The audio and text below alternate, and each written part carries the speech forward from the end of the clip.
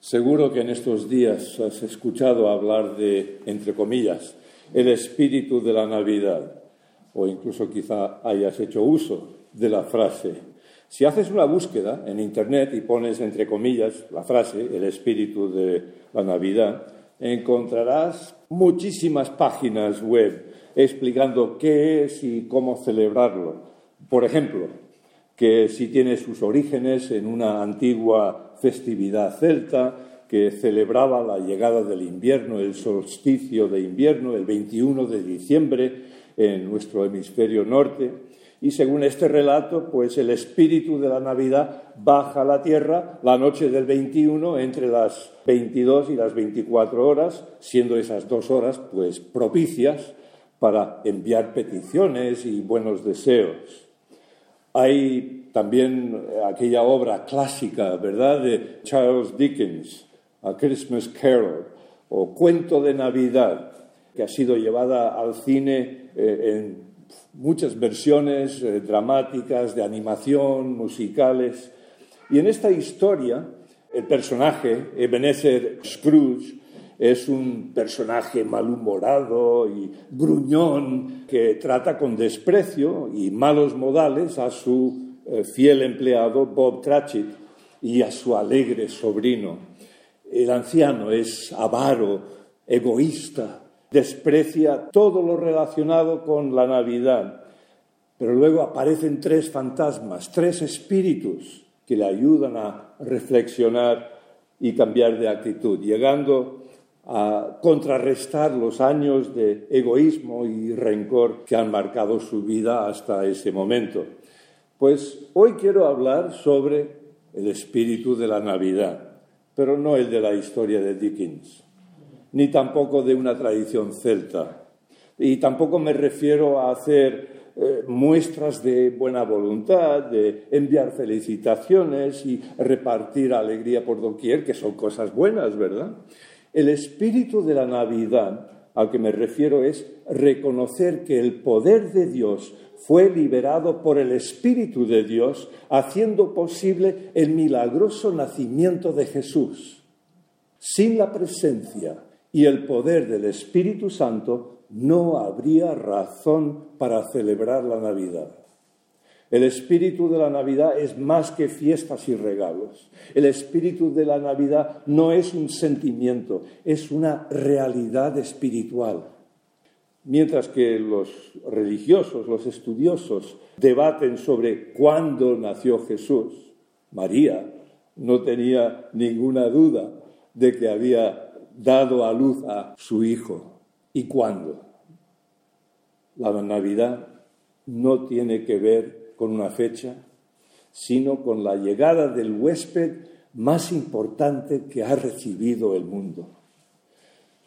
María dio a luz a un hijo que, según anunció el ángel Gabriel, era Dios en forma de bebé. El día de la dedicación de Jesús en el templo, Lucas nos dice que un anciano llamado Simeón fue al templo impulsado por el Espíritu Santo. Y mi propósito en este mensaje es el de dirigir nuestra atención a la obra del Espíritu Santo en el nacimiento de Jesús. Al permitir que el Espíritu Santo nos llene con su presencia, entraremos en el verdadero espíritu de la Navidad. En los mensajes que he compartido a lo largo de varios meses sobre la vida de Jesús, habrás observado que hay un hilo conductor que recorre cada episodio de su vida, y es la obra del Espíritu Santo. El Espíritu Santo vino sobre los grandes profetas del Antiguo Testamento para profetizar sobre la venida del Mesías. Más de 700 años antes del nacimiento de Jesús, el profeta Isaías fue movido por el Espíritu de Dios para escribir lo siguiente: será el propio Señor quien os dará una señal, la Virgen concebirá y dará a luz un hijo y le pondrá por nombre Emmanuel. Si estuviste el domingo pasado o ya has escuchado el mensaje de Félix Ortiz, recordarás que Emmanuel significa Dios con nosotros.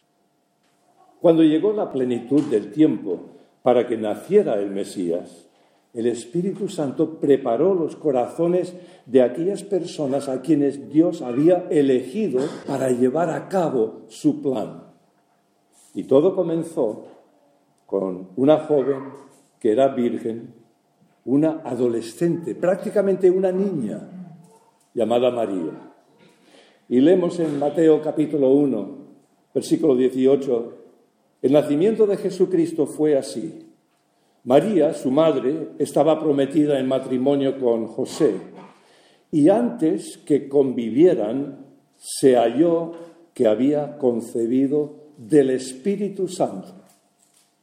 Esto ocurrió cuando el ángel Gabriel fue enviado por Dios a una ciudad de Galilea llamada Nazaret para visitar a María, y su saludo dejó a María perpleja.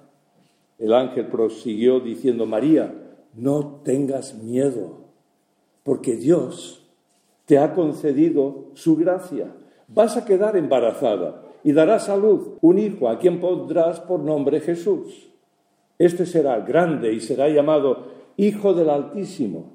El Señor Dios le dará el trono de David, su padre, reinará sobre la casa de Jacob eternamente y su reino no tendrá fin. María preguntó al ángel: ¿cómo será posible esto? Yo nunca he tenido relaciones conyugales con ningún hombre.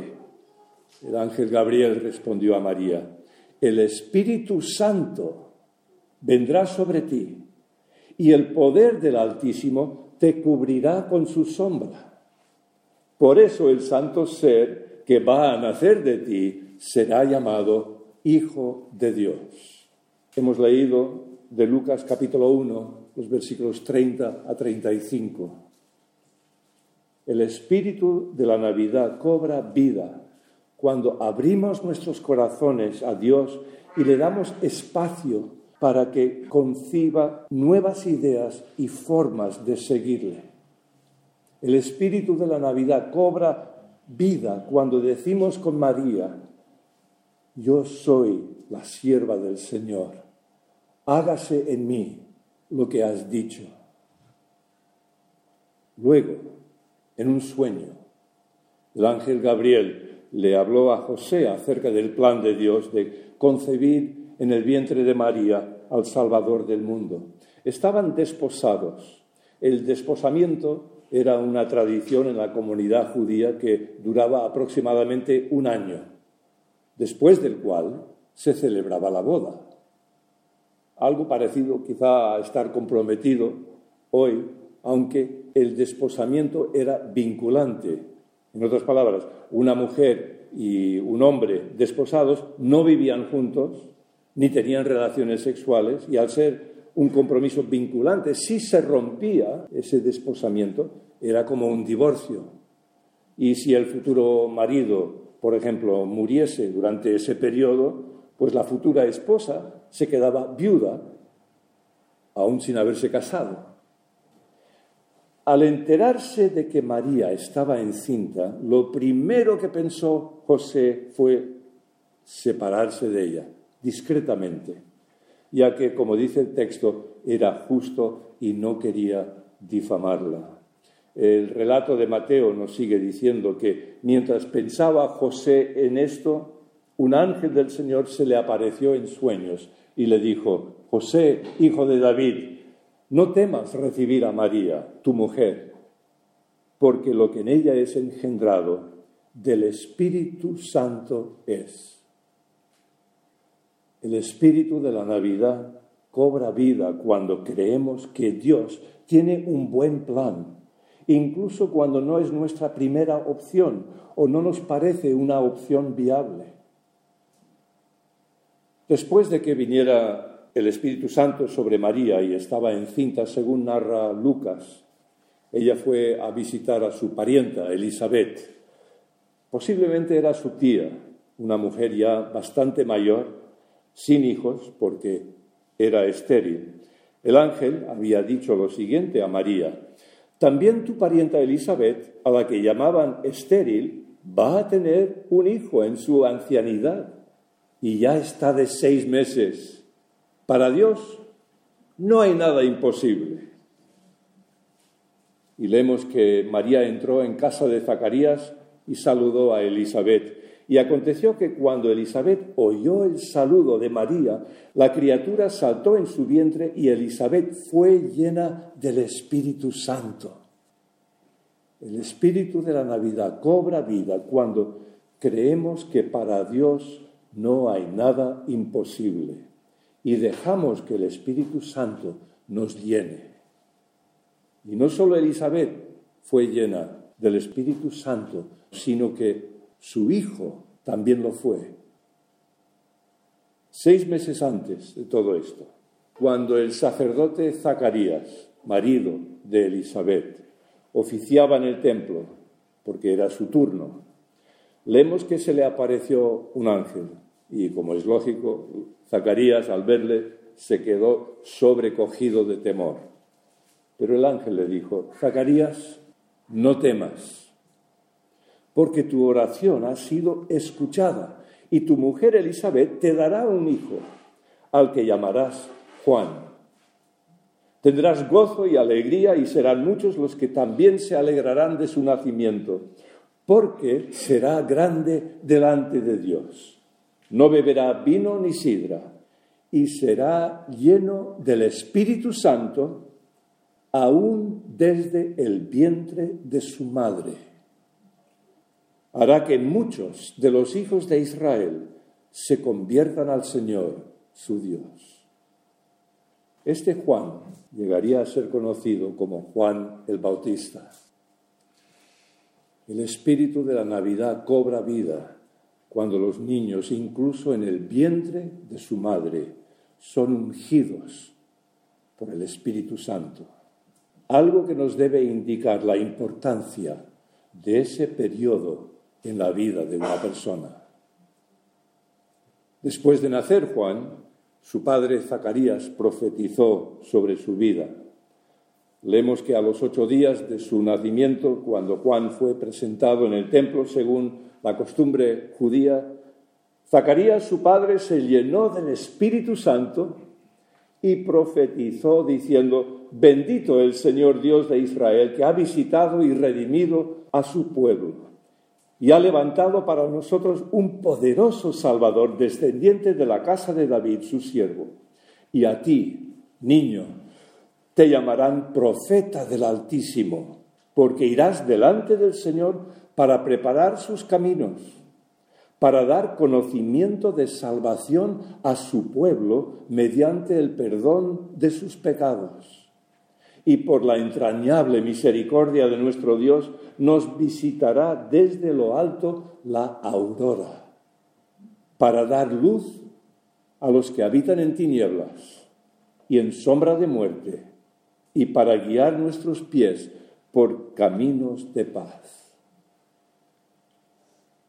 El espíritu de la Navidad cobra vida cuando los padres son llenados del Espíritu Santo y profetizan sobre sus hijos, bendicen a sus hijos, confiándolos a Dios. El 8º día después del nacimiento de Jesús, María y José también llevaron a Jesús al templo para dedicarlo al Señor según la ley de Dios. Y al entrar en el templo se encontraron con el profeta anciano lleno del Espíritu que mencioné al principio. Y leemos: por entonces había en Jerusalén un hombre justo y piadoso llamado Simeón, que esperaba el consuelo de Israel. El Espíritu Santo estaba sobre él y le había revelado que no vería la muerte antes de contemplar al ungido del Señor. Impulsado por el Espíritu, Simeón fue al templo cuando los padres del niño Jesús llevaban a su hijo para hacer con él lo que establecía la ley. Y tomando al niño en sus brazos, alabó a Dios diciendo: ahora, Señor, puedes dejar partir a tu siervo en paz conforme a tu palabra, porque mis ojos han visto ya tu salvación, que has preparado a la vista de todos los pueblos, luz que se manifiesta a los gentiles y gloria de tu pueblo Israel. El espíritu de la Navidad cobra vida cuando personas mayores ancianas incluso, son llenadas del Espíritu Santo y ayudan a otros a ver el plan de salvación de Dios. Años más tarde, su hijo Juan preparó el camino para el ministerio de Jesús, predicando un mensaje muy claro, diciendo: yo a la verdad os bautizo en agua para arrepentimiento, pero el que viene detrás de mí, cuyo calzado no soy digno de llevar, es más poderoso que yo y os bautizará con Espíritu Santo y fuego. Todos estos encuentros dieron vida al espíritu de la Navidad en el primer siglo. El espíritu de la Navidad permanece vivo en el corazón de todos los que están llenos y guiados por el Espíritu Santo. Y luego leemos que el día de Pentecostés, los seguidores de Jesús, reunidos en Jerusalén, fueron llenos del Espíritu Santo. En su primer discurso público, el apóstol Pedro, citando al profeta Joel, dijo: en los postreros días, dice Dios, derramaré de mi espíritu sobre toda carne, y vuestros hijos y vuestras hijas profetizarán, vuestros jóvenes verán visiones, y vuestros ancianos soñarán sueños. El espíritu de la Navidad no es solo una fiesta, es Dios, Espíritu Santo, que vive en y a través de los seguidores de Jesús cada día de nuestras vidas. Abre tu corazón a Jesús e invita al Espíritu Santo a liberar el espíritu de la Navidad en tu vida cada día. El mejor regalo que puedes recibir esta Navidad es el del Espíritu Santo, que viene a vivir en ti desde el momento que reconoces a Jesús como Señor y Salvador en tu vida. Como nos dijo Félix Ortiz hace 4 domingos, al caminar en el Espíritu Santo experimentarás una nueva y audaz aventura con Dios día tras día. Vamos a orar. Dios eterno y Padre celestial, en la historia de la Navidad vemos cómo el Espíritu Santo se mueve en y llena las vidas de infantes, adolescentes, mujeres, hombres, personas mayores. Y hoy abrimos nuestros corazones a ti pidiendo que también nos llenes a cada uno aquí y escuchando con tu Espíritu Santo. Creemos que tienes un buen plan para cada uno, aunque quizá nos parezca algo imposible. Que tu Espíritu nos capacite para ayudar a otros a conocerte. Y si hay alguien aquí hoy que está dudando si seguir a Jesús o no, que hoy sea el día en que crea y reconozca tu intervención en la historia y en su vida. Emmanuel, Dios con nosotros. Amén.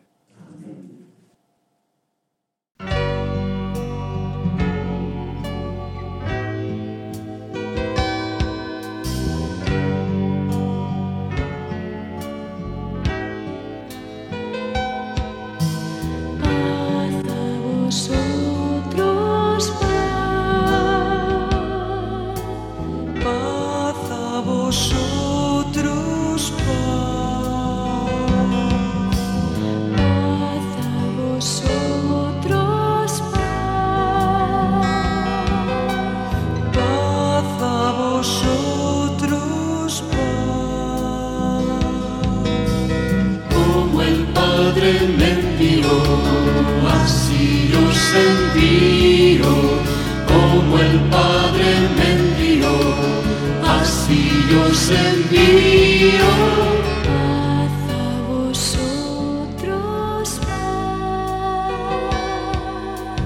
Paz a vosotros, paz a vosotros,